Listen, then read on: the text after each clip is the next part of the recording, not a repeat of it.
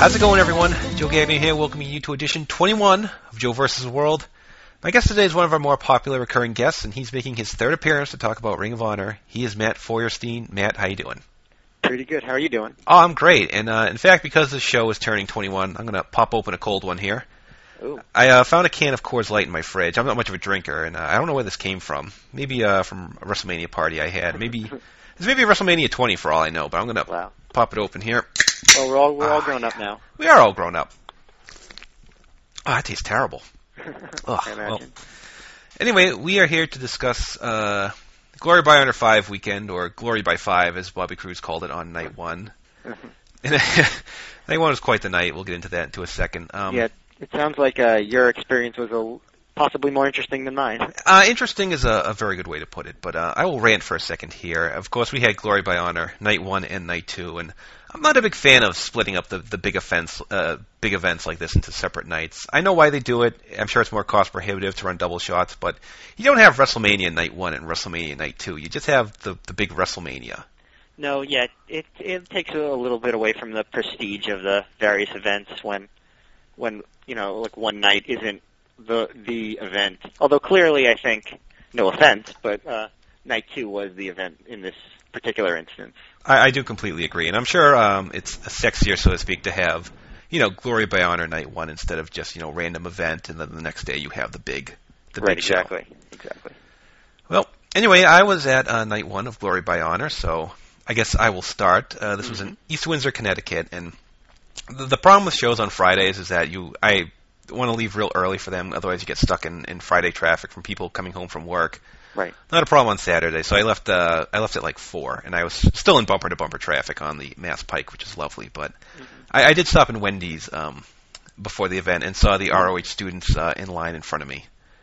Oh, wow. And I know Shane Hagedorn ordered a number 5 combo menu for those who are curious about that. And you have to specify what a number 5 is for all the fans out there. I really don't know what a number 5 is. All I heard him say was number 5, and I always get the spicy chicken sandwich, so that's all I'm really concerned with. I've never had a bad spicy chicken sandwich, so. No, that's definitely the best fast food sandwich. Yes. And then Roderick Strong and Colt Cabana came in after me, and it took me like 10 minutes to realize that was Roderick Strong, so maybe all those complaints about his look are somewhat validated.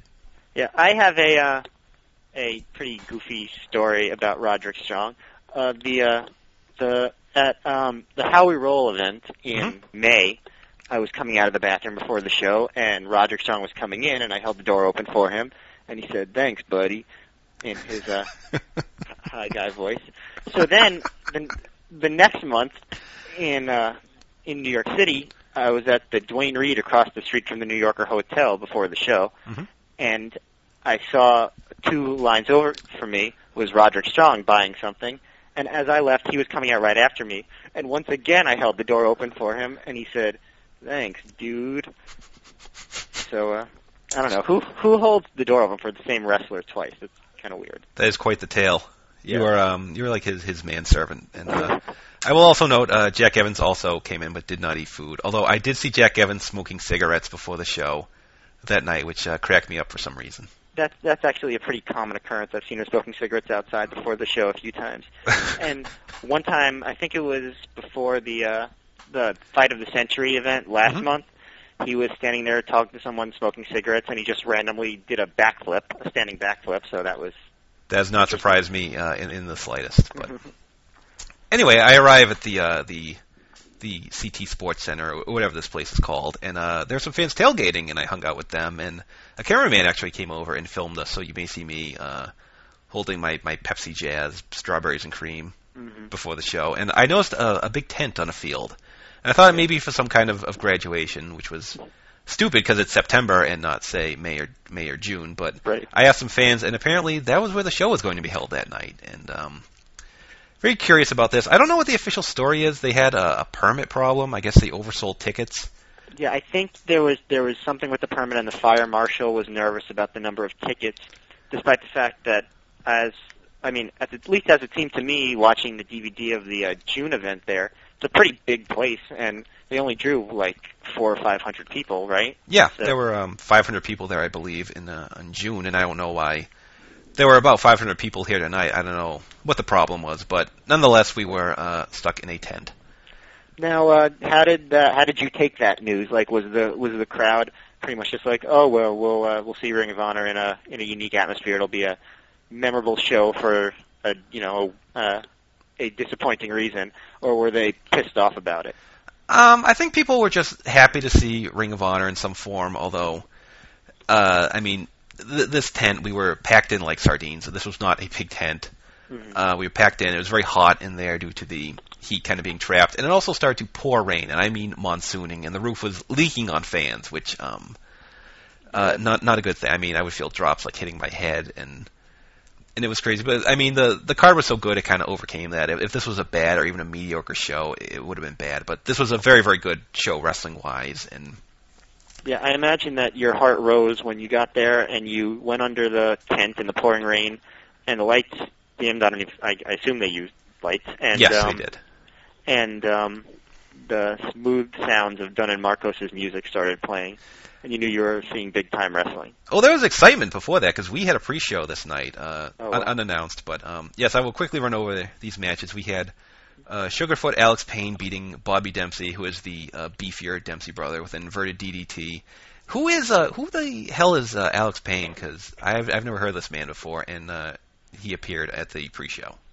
Yeah, he's the curly-haired kid that I've been seeing at RFH shows for a while, and it always just helping out or working the merchandise table or showing people to their seats. I should have known because pretty much everyone besides one or two people who works those shows are students, but I never would have guessed in a million years that he was a student, like a student wrestler. I would have always assumed that he was like somebody's younger cousin or nephew or just some relative. He just looks so young. Mm. And he is Sugarfoot. What does that mean? Is that like a Southern colloquialism, meaning he's like fast or something, or? I'm not sure, but I do know that was a Western television show in the late 50s or early 60s. Wow. Mm-hmm. Okay, good enough. And match 2, we had Derek Dempsey, the other Dempsey brother, beating Mitch Franklin by submission.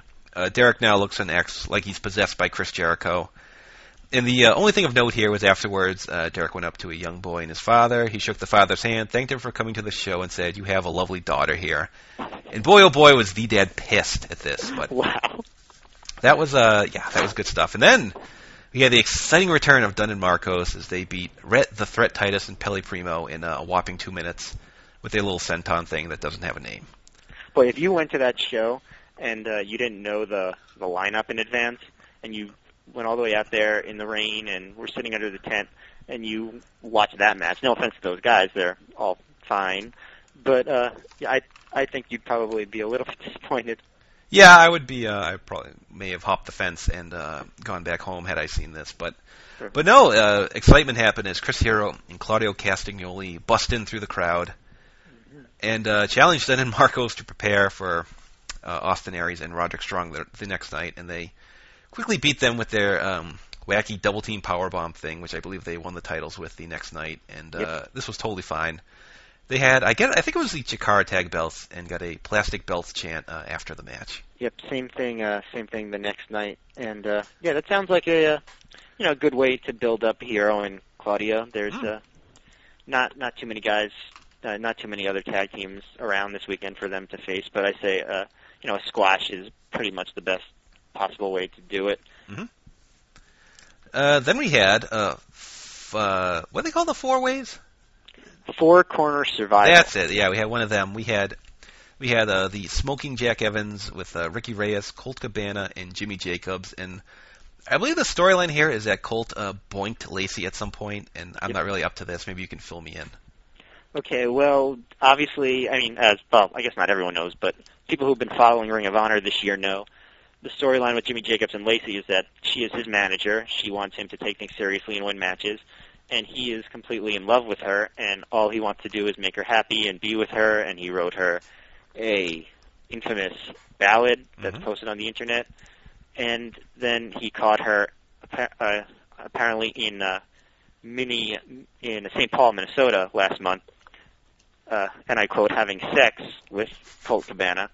So he's heartbroken and despondent, and she's, she who normally is all about him winning matches wants him to take it easy on Colt, and he's struggling to not let out all of his aggressions so he can make Lacey happy. Yes, and the story of this match was Colt just absolutely tormenting poor Jimmy. He had Bobby Cruz announce that he did not, in fact, get to third base with Lacey in the bushes 40 minutes before the show. Mm-hmm. And then Lacey ordered Jimmy to work with Colt during the match, so Colt would say, hold Ricky Reyes up for a heart attack, and when Jimmy would leap for a clothesline, Colt would saunter away, so Jimmy would fall flat on his face. And the finish saw Jimmy and Colt actually working together until Colt accidentally clotheslined Jimmy. Jack Evans went up to the top rope, realized with the tent he could not do the 630, so kind of walked out to the middle of the top rope and did, I guess, a somersault leg drop. I don't know if that was his intention, but hey, it scored the win.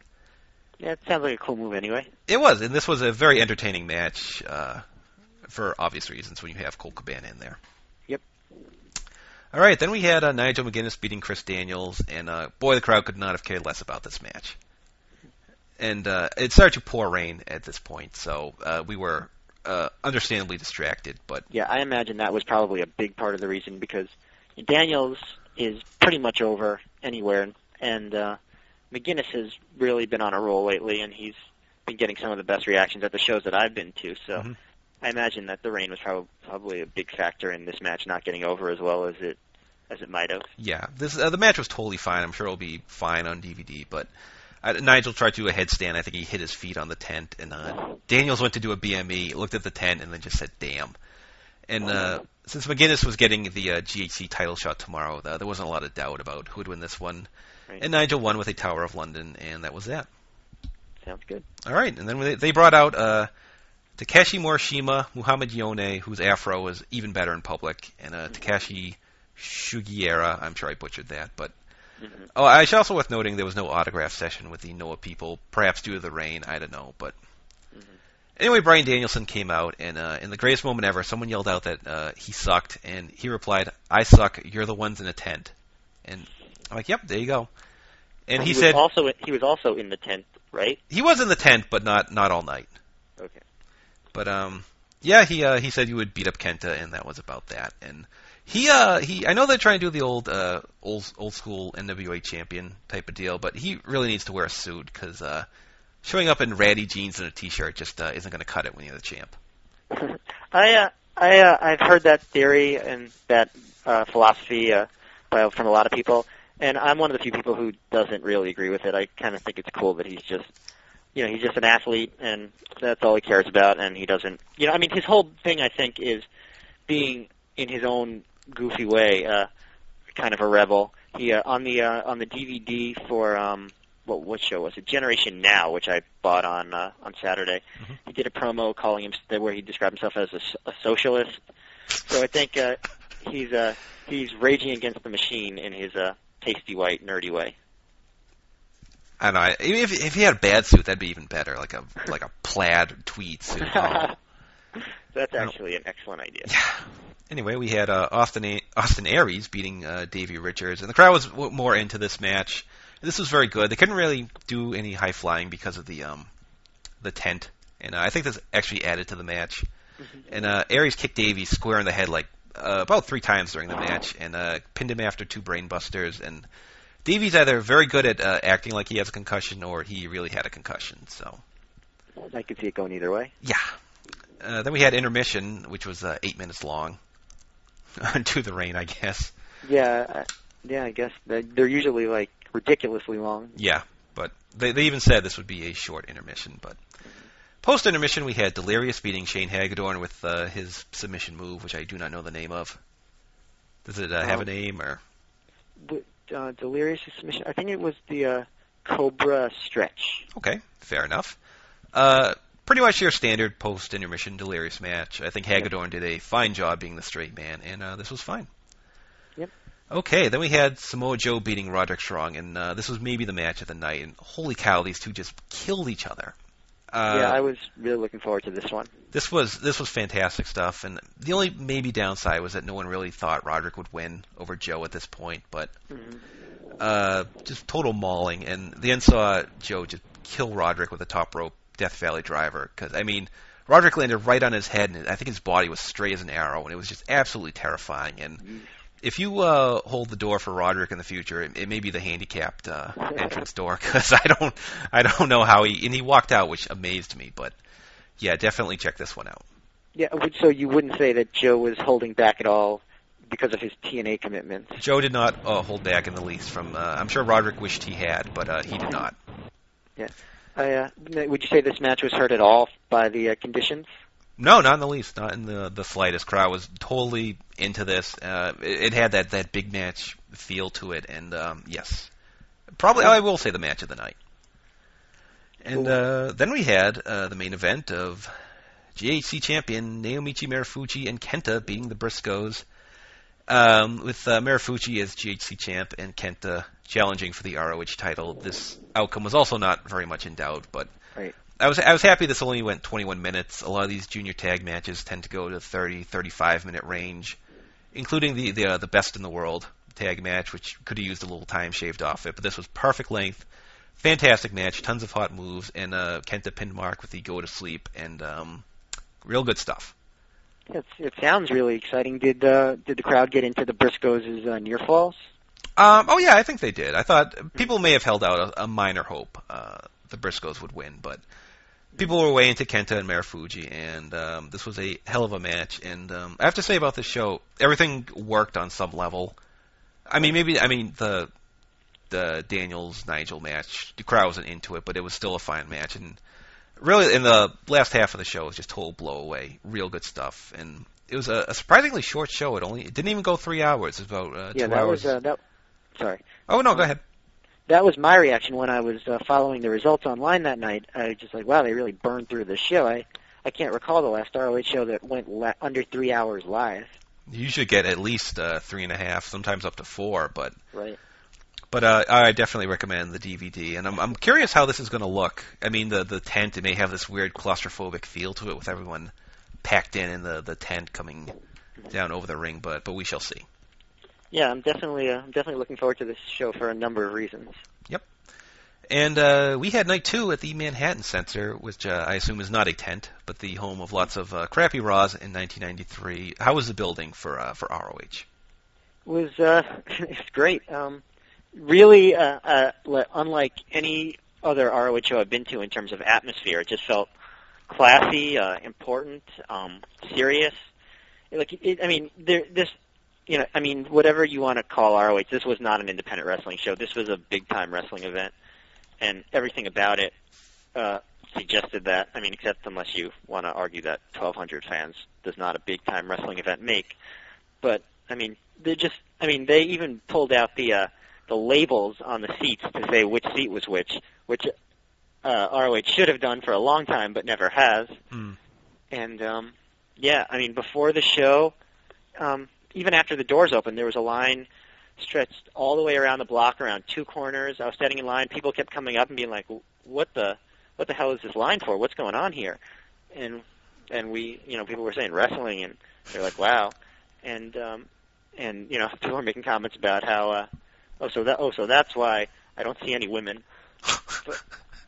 But yeah, it was, there was definitely a buzz in the air before the show. There was a buzz when you sat down. And there was really a buzz throughout the night. It was pretty exciting. So, what were your quick overall thoughts on the show? I haven't heard anyone say a bad thing about this show. Yeah, probably the best Ring of Honor show ever. At least, easily in the top 5. The only other shows that I would say would possibly challenge it would be the April 1st show from Chicago of this year. Probably the Manhattan Mayhem show from 2005, and that's really about it. Wow.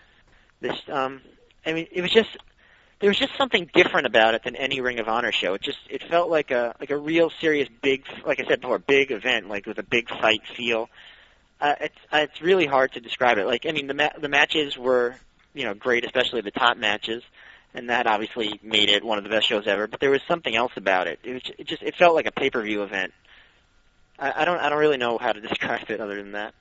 All right, well, we'll go over the results here. We had, in the opener, we had Davey Richards beating Jack Evans in a little 8-minute opener. Yep, and they probably couldn't have done a better job opening the show. Pretty much nonstop action. Evans looked as crisp as I've ever seen him, pretty much hitting everything. I'd say the one possible botch that he did was when, and it probably wasn't even his fault if it was a botch, was when Dave Richards draped him over the top rope, stomach first, and his momentum carried him forward, and he fell down and hit his face really hard on the ring apron. Ow. So if anything, that botch added another, an extra ooh and ah to the match, but he seemed fine, so it was cool. But Evans did, dive to the floor. He did a Pele kick. Richards did his Kawada kicks to the head. Evans went for his 630, and Richards got the knees up. And Richards eventually won with his leg submission. I'm not sure what the name of it is, but it's the one where he kind of wraps one of the legs around his head and kind of puts it in a Boston Crab position. And Evans tapped out.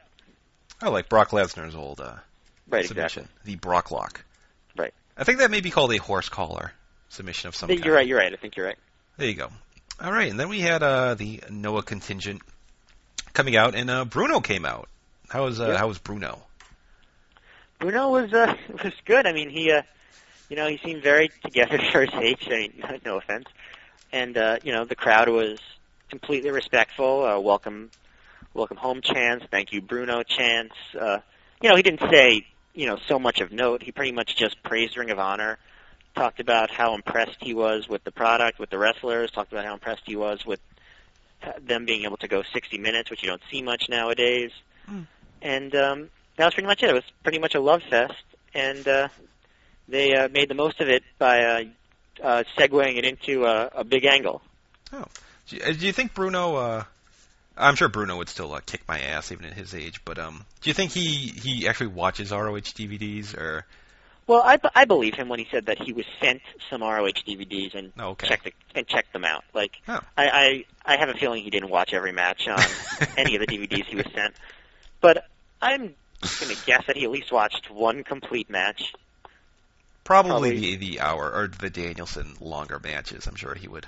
Yeah, maybe a Samoa Joe match. Cause sure. I'm sure he heard a lot of people saying you got to check out this Joe guy. So I can't imagine him watching a Jack Evans match and saying, "Wow, this is great stuff." Yeah, I don't think so.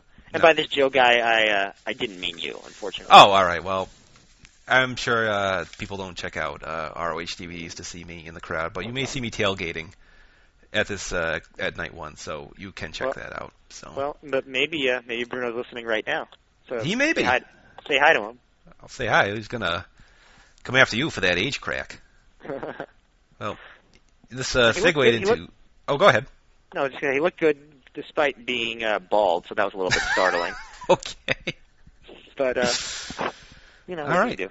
Yeah, and you said this segued into something or other. Oh yeah, something or other.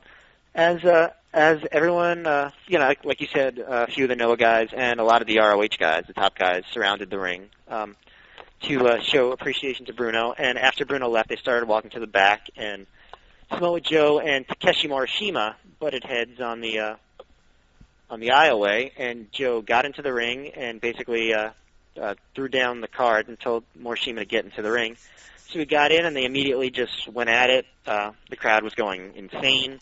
And then everyone rushed the ring and did the pull apart. Then they broke free, went at it again. Classic pull apart brawl. But this one got over pretty well because that's probably the international dream match of the hour, and they picked a good way to get the ball rolling on that. All right, sounds good. And then our next match we had Adam Pearce beating Delirious when Shane Hagedorn interfered. Yep, this was just a basic match. It was fun, nothing much to it. Pearce hit his power move, spine buster, did some chicken shit healing. Delirious did his fun spots. The big spot was Delirious got Pearce in the corner and did his successive clotheslines, and the crowd counted along, and he got up to 50, and the crowd went nuts. Then he paused for a second. Then he did 10 more, which the crowd also went nuts for, and then he did a bulldog headlock. The end came when I believe Hagedorn pushed. I might be getting confused with the finish of the tag title match, but I think Hagedorn pushed Delirious off the top rope, and Pierce was able to pin him. And after the match, Pierce announced Hagedorn as his new assistant, and then referred to him as his manservant, which Hagedorn was unusually happy about. Okay. Well, it's good to see an ROH student getting an angle or something happening with him, even if it is being Adam Pierce's manservant. Yep, definitely. I mean, we'll see how Hagedorn hangs on the main roster with an actual angle going on. All right, and then we had Jimmy Jacobs, Colt Cabana, and Christopher Daniels in a three-way match, and sounds somewhat similar to the Four Corner Survival last night. Why don't you tell us about this? Yeah, it was pretty much the same deal as the match the night before, except with Daniels in there instead of Evans and who's the other guy in the Four Corner Survival? Ricky Reyes. Right. And pretty much like there's really not even much different that I could say. It's pretty much the same stuff. Cabana would hold Daniels in place, and Jacobs would dive at him, and Cabana would move Daniels out of the way, and Jacobs would fall on his face. I think probably the big high spot came when Daniels moved out of the way, and Jacobs, quote unquote, accidentally speared Cabana, and then gave the crowd a big smirk. As Lacey looked on in horror. And then eventually Jacobs just couldn't take it anymore. He kicked Cabana in the balls, did the Contra Code off of Daniels, and got the pin. So, it's pretty much the same match as the night before. Also got over really well. It was a fun match. Good stuff. All right. Then we had Jim Cornette and the Briscoes coming out for a promo. Cornette did a big spiel here. He started out trying to play Mr. Nice Guy, saying that he loves Ring of Honor, he loves the fans. The only guy he has a problem with is Homicide, but then he corrected that by saying he has a problem with anyone who supports Homicide, and he asked the crowd to, by a show of hands, who supported him and who supported Homicide. And, of course, being in New York City, everyone supported Homicide. So he went off on a big rant about New York and Homicide in TNA, complaining about, getting a raw deal because of his ethnicity, and saying that he was a minority in New York City because he's a fat white guy, and he made fun of immigrants, and he only likes people who are born in the United States, and then specified the southern United States, and just kept ranting about that for a while to a good amount of boos. Then he said that he had promised Homicide a world title match, and Homicide was going to get it. He was going to give it to him in October. But since Homicide's such a jerk, he decided he'd make him wait until December at Final Battle in New York City.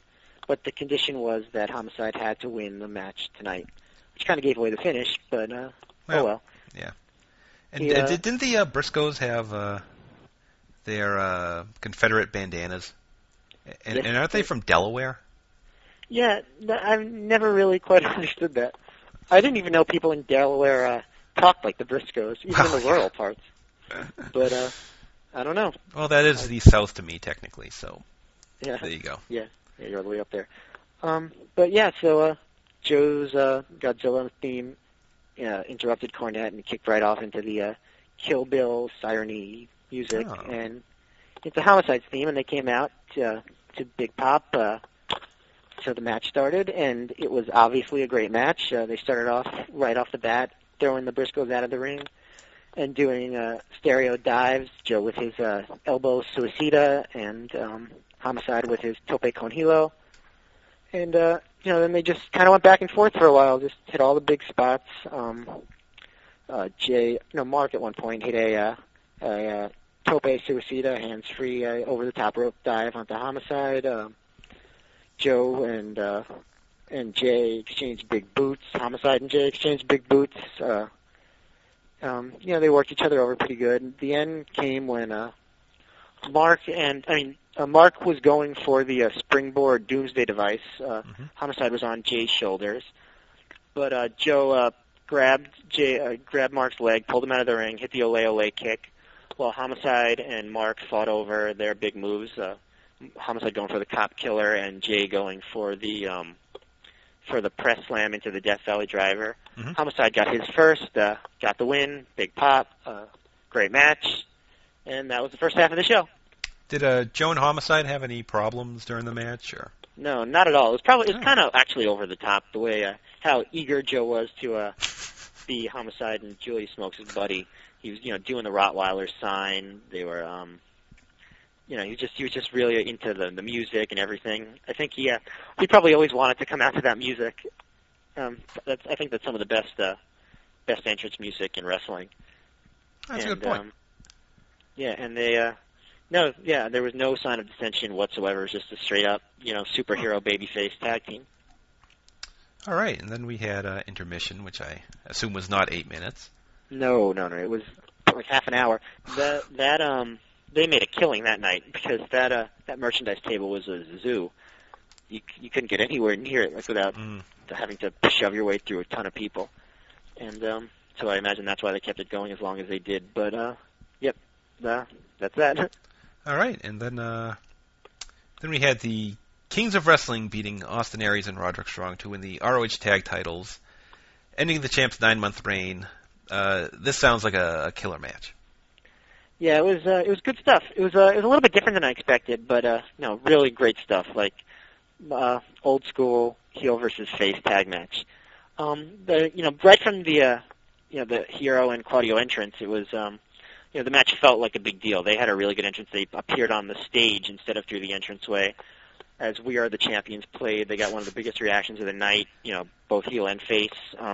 One of the first times I can remember that it seemed like almost every single person was in their seats the second half started, and they made their way through the crowd. Aries and Strong came out. They Hero and they started off with Hero and Claudio doing like their heel miscommunication spots, but after that, it was pretty much all the Kings of Wrestling, getting the heat. Save for a few hope spots here and there, and the end of the match. Hero would stay on the apron most of the time, playing to the crowd. Claudio would work over Aries' ribs. They didn't do as much of their like wacky tumbly spots, but there was a lot of good solid stuff. Towards the end of the match, Roderick made the hot tag, did some big kicks. Aries and Roderick both did consecutive dives over the top rope. Let's see, what else? Hero and Claudio. As Aries was going to the top rope, Claudio behind the ref's back grabbed his briefcase that he's been carrying around and hit Aries in the ribs, sending Aries off the top rope onto the floor. Then they did a double team Hero's Welcome onto Strong, and they sent him to the floor. And then they spent an odd amount of time kind of just posing in the ring, doing their little do-si-do wave to the crowd thing, and just kind of playing around until Aries made his way back into the ring. He fought them off, but then they hit their double team flip over power bomb deal bop, and they won the match. Big pop. Great old school tag match. One of the best in ROH in a while. So Chris Hero pretty much has to be a full timer now, right? Yeah, I mean, they made the announcement on the ROH website that because he won the tag title, he's officially a member of the ROH roster, and I think it's smart because obviously Gabe resisted for a long time bringing him in, but the people have spoken. Like that guy came in, he was instantly one of the most over people on the show. He has. I don't know if it's really weird because he's just. He's tall for an indie wrestler, but really, if you look at him, I mean, he kind of just looks like a schlub. No physique or anything. Yeah. But like that's not taking really anything away from him. He's great. Like he has just the most inexplicable aura about him. I don't really know what it is that causes him to turn as many heads as he does. But he's a rare talent. He's one of the best guys on the indies, and it's smart of them to finally cave and bring him in because he adds a lot to the show. Yeah, and he's not a guy that's going to get poached by TNA or the WWE probably anytime soon. No, although that's like kind of a weird dream for me, just seeing that guy as Chris Hero on WWE TV. I just think that would I like Chris Hero, but he's not one of my favorite wrestlers or anything. But I don't know, I just think it would be so weird. Like I'd really believe that the Indian invasion is taking over if I'm watching that guy do a cravat on Raw or something. That may be a pipe dream, but really, who knows? Yeah. Then we had a GHC title defense, 8th match of the show. Naomichi Marufuji with a successful first defense over Nigel McGuinness. Sounds like this was a hell of a match. Yeah, it was unbelievable. Nigel is I don't know, he really snuck up on me. Kind of like the way Danielson did in terms of personality. Nigel did in terms of just intensity and just overall, wrestling ability.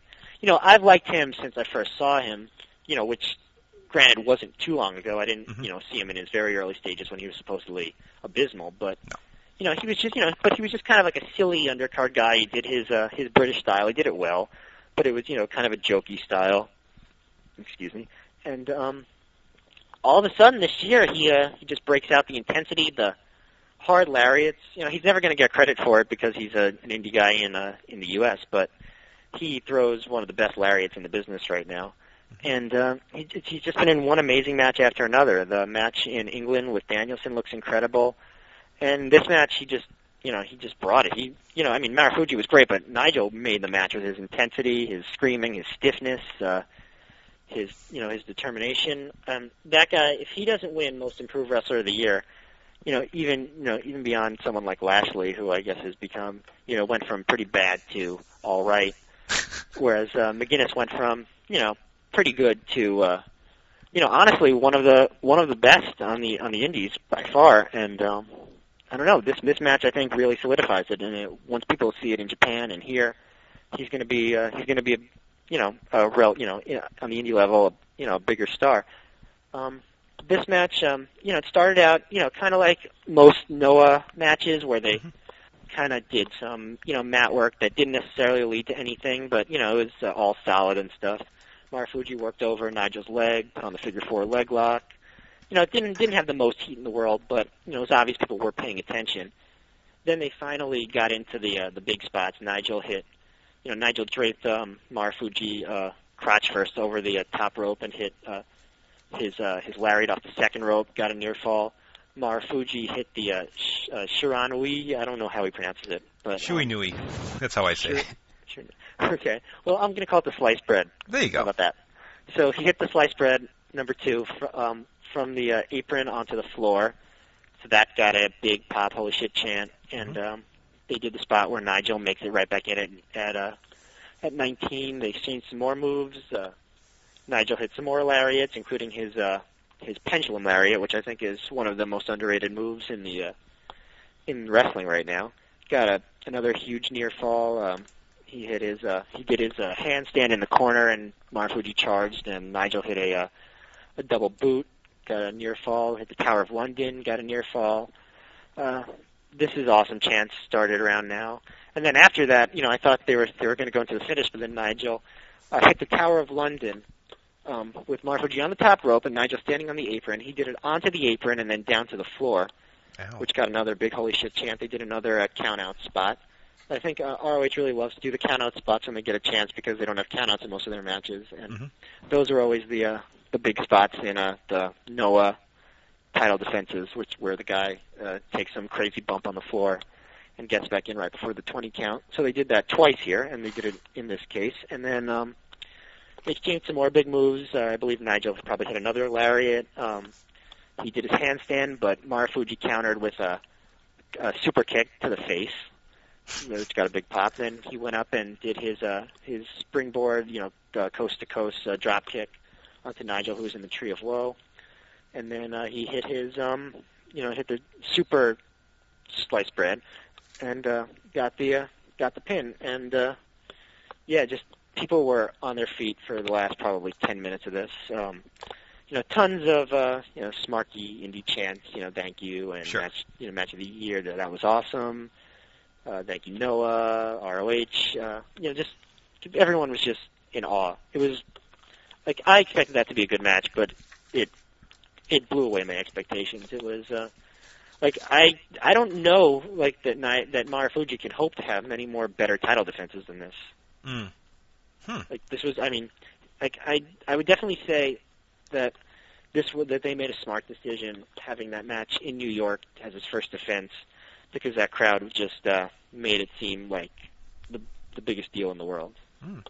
All right, and we weren't done. We had another title match. We had Bryan Danielson against Kenta, and it sounds like another winner of a match. Yeah, the crowd was exhausted from this, so maybe for the first, maybe 5 minutes they weren't as into it as you might have thought, but, I mean, they pulled them in really quickly. They did, Danielson, did mat work to start while Kenta tried to go for the shoulder doing his hard kicks. They exchanged hard slaps, or I should say that Kenta gave Danielson hard slaps, but Danielson, because of his shoulder injury, was only using his left arm to strike, so his slaps weren't as hard as they might otherwise have been. But I think that helped the match because gave a thread for the match. Gave Danielson a kind of a warrior appearance. Danielson played this match really differently than he's played almost any other match of his that I've seen this year. He, which I think really helped the match a lot. He's this year. He's been great. Don't get me wrong, but his matches have had a lot more like meandering. Toying with the crowd, goofing off.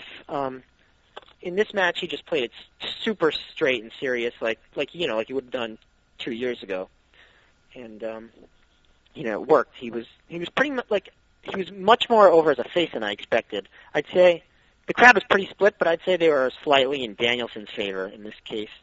And he really played that up. He seemed like he was just desperate to retain that title and really determined, and like he was going to do everything he could. And these guys did everything in this match. I can't think of a big spot that they didn't do.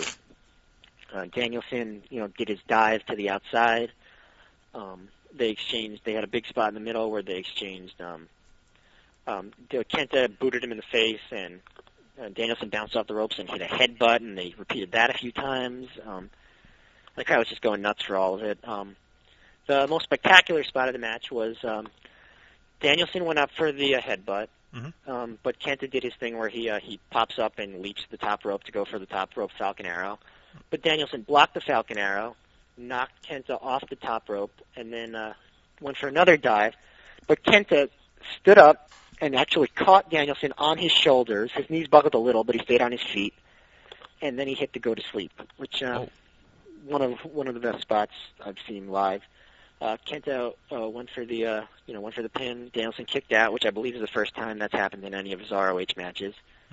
And then they exchanged some more big spots. Danielson hit the Regal Plex for 2.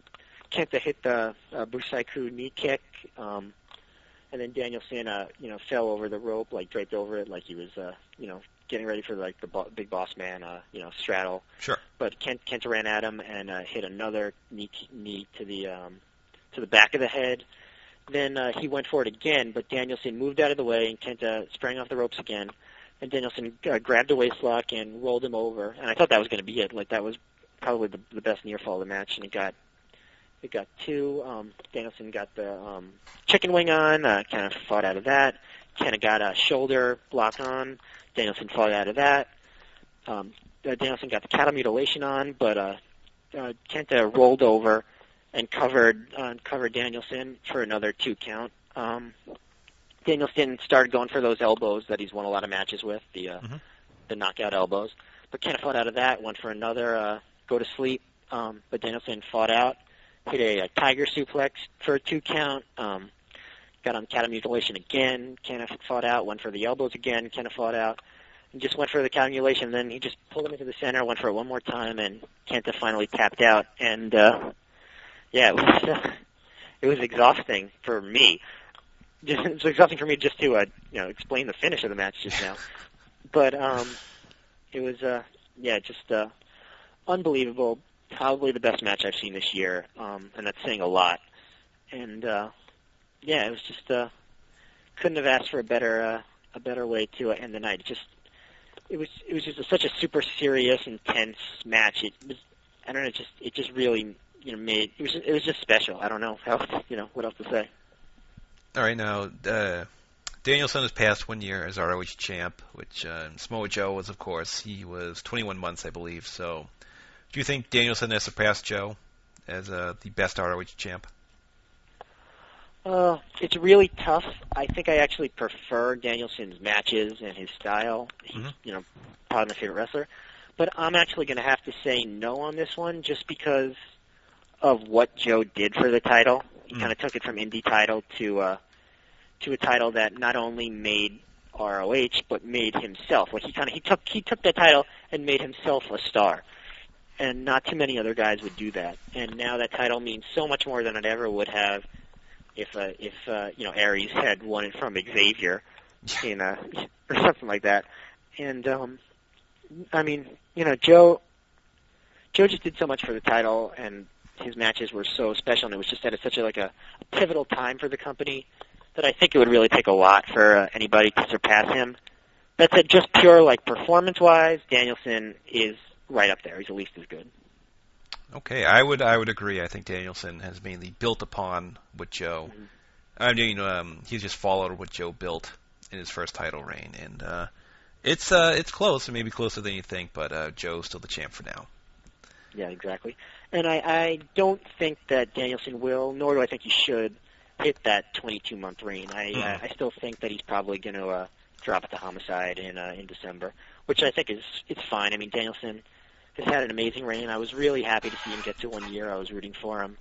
And, hopefully his shoulder holds up for the next few months, and he has, another classic match with Joe, and he can get that match with Aries in. And, I don't know, who else is there left on his face? If they spread it out, and Kamala, I guess, but if they spread this out, you could probably just have Joe and Aries, and then the Homicide match in December. Right. I'd say the only main guys that he hasn't really wrestled during his title reign would be someone like Matt Sydal, who, while good, I don't think would be seen by a lot of people as an adequate, main event title challenger at this stage. Yeah. And then Davey Richards, which, they could definitely do. That would be a good match. And, and they might even do that. They might have Danielson go over Richards. But I think they might be saving that one. See, what I was thinking would happen would be Homicide would beat Danielson, and then maybe Richards takes it from Homicide after not too long.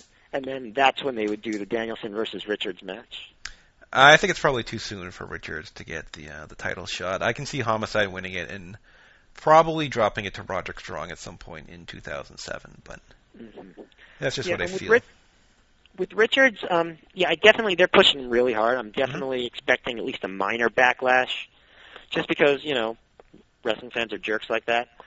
But, maybe not. He's been delivering in pretty much every performance, and I guess we'll see what happens. They're definitely pushing him as hard as any newcomer since Austin Aries. All right, so this sounds like a must-buy show, like steal money from the elderly and buy this show. The definition of a must-buy show. I haven't seen every Japanese wrestling event this year, but from what I've seen, I can't think of one that would match up to this, and definitely no U.S. shows will match up to this. So, it was a rousing success. They pretty much did everything that they needed to do. I feel like such a mark raving about it like this, but I find that if you go on the internet, you won't find too many people disagreeing with me. I haven't really seen anyone saying, the show was, whatever. No one's. Usually you find someone to play turn the punch bowl like that, but everyone's raving about this, so I think that speaks for itself. Yeah, and I'm definitely looking forward to seeing the show from the 15th. I think Strong versus Joe sounds like a great match.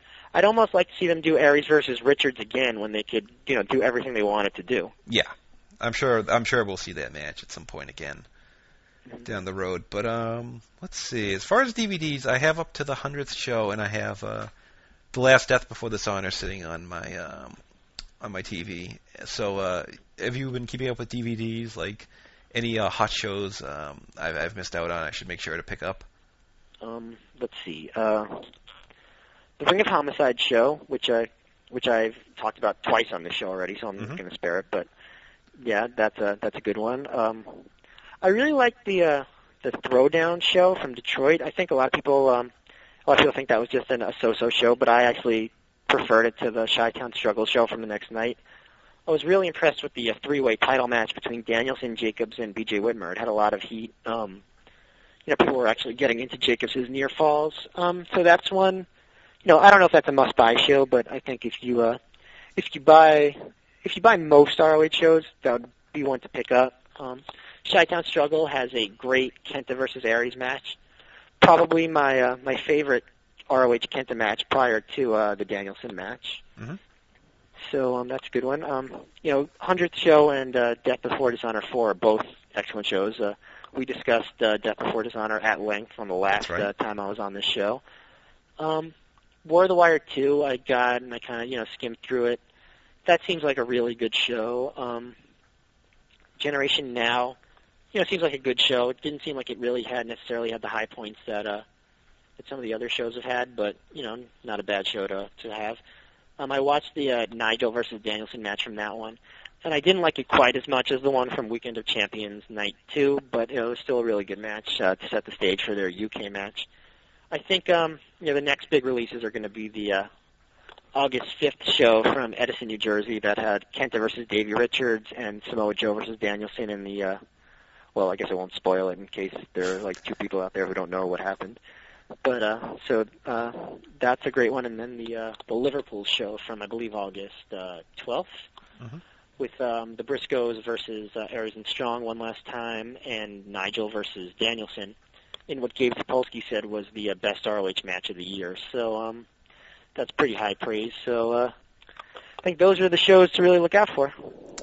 All right, and it looks like there's going to be another double shot in the same locations as Glory by Honor on December 22nd and 23rd. So I'm guessing this will be the combined Final Battle shows. Yeah, possibly. Although they haven't really done the multi-night big event thing more than once in a year. So they might just have New York be Final Battle and Connecticut be like you said before, the show before the prelude big show. to Final Battle. So. But I was hoping for a Noah versus ROH kind of theme, but it doesn't look like that'll happen until 2007. Yeah, I mean that'd be pretty good. I mean they would be able to do Joe versus Morishima. Mm-hmm. Although they could build that up for a long time and it would be fine. Joe versus Kenta is still out there and definitely something a lot of people would want to see. A rematch between Nigel and Marufuji would have been a good one. What other Noah versus ROH matches would you be interested in? Oh, I don't know. It depends who they bring over. Like whether we would just see the five that were brought over for the Glory by Honor weekend, or whether they bring in some other guys like a Suwa. I would love to see. Yes, Suwa would be that would be tremendous, and maybe just some. I don't know, all kinds of guys. Maybe Taue just for the weirdness of seeing him in the Ring of Honor ring. Yeah, that would be something. Maybe they'll one day be able to get Mizawa in there. Maybe, although. I mean, just for a token, tag team match of some kind. Yeah, he can half-ass it in America. Oh, I'd like to see Taue versus Jack Evans, just so there's a more strange Taue match than Taue versus Tommy Dreamer, but that's probably just a pipe dream. No, I'm gonna say that Taue versus Tommy Dreamer is still weirder. that may be. And Kenta will be in on the 3rd and 4th of November, including a show in Braintree, Mass., which I should be at. So maybe we'll get the Samoa Joe Kenta match finally at one of these events. Yeah, that would be. I mean, I can't think of who else is left for Kenta. I guess if they get AJ Styles back in, that would be something that some people would want to see. Although, I don't know how well that would work. It seems like it might be a clash of styles, but who knows? And Kenta versus Homicide is the other big one. So Homicide's wrestling, I believe, Carino on November 4th in Philly. So maybe they could do Kenta versus Homicide in Braintree. That could happen. We shall see. And are you excited that they're finally getting back to Boston? I am excited. I wish it was a Saturday show, but beggars cannot be choosers. So this is. Go ahead. Do you think that Boston has been a disappointing market for them? Like the times that you were there, would you say the crowds have been good? Do you understand why they left in the first place? It varies. I mean, the crowds never seem bad. They always seem to get at least 450, and I mean, I've seen crowds in Minneapolis and Cleveland that don't seem much greater than that. I mean, they've had very big location problems. I think at one point they ran something like 11 straight shows, were in 9 different locations, some ungodly number like that. And it's hard to build a market when you're always moving around.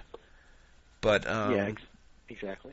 I mean, So I mean, if it wasn't, if they weren't making money, I mean, I totally understand. Then you can't run in Massachusetts. I was a little disappointed they never did at least like a farewell show. Like, we're going to do one last show here, hopefully draw a big crowd and at least do okay instead of just, pretty much vanishing from Massachusetts without an explanation. But I'm glad they're back, and I'll definitely support them this time. Yeah, it might be more cost effective for them now that they're doing double shots for almost every show, so they won't have to lug the ring and stuff on the road just to go to Boston for a crowd that they like half the crowd that they would get in Philly or something like that. Yeah. All right, and in sad news, we have to discuss this. It looks like Prince Nana has given his notice to the company. It was weird. I saw him at the Friday show. He was just hanging around, joking and laughing with people. But I guess the embassy is no more. Yeah, I don't think anybody who watches Ring of Honor is the least bit happy about this. But Nope. And he hasn't really given a concrete explanation. He just said he has other things to do and he's taking a vacation. So maybe he'll be back one day. But he added a lot to those shows. He was probably the best young manager in the business right now. And I think Jimmy Rave has a lot of his career to thank Nana for. So, it'd be interesting to see where he goes. But, ROH will definitely be a gloomier place without Prince Nana around. There'll be no one to yell Jimmy Rave during Jimmy Rave matches, which the world is indeed a darker and sadder place because of it. But well, hopefully, Matt Sydal will take up saying to fill the void a little bit. Well, maybe someday, but things will never be quite the same. All right, well, we're going to end on a down note, but I guess that's it, unless you have anything else you'd like to mention. No, just, buy the shows from this weekend. I'll be a dorky show and say, support Ring of Honor because they're putting out quite the product this year, and I had a great time on the show. Thanks for listening. All right, and I guess that'll do it. I guess you just plugged whatever you had to plug, unless there's anything else. Nope. Okay, all right. Well, I'll remind everyone to check us out at joeversustheworld.com or thecubsfan.com. We have a full archive of shows sorted by guest and subject matter, so you'll find something you like, including Matt's 2 previous appearances. I will be back next week, and hopefully I'll get Vince Verhey back on the show to talk about his fabulous comeback match and other various and sundry things, so stay tuned. Matt, definitely want to thank you for being on. Always fun. We'll try to get you back on maybe in December if we do another double shot type deal. Sounds like fun, and thanks for having me. All right, and thanks everyone for listening, and I will talk to you soon.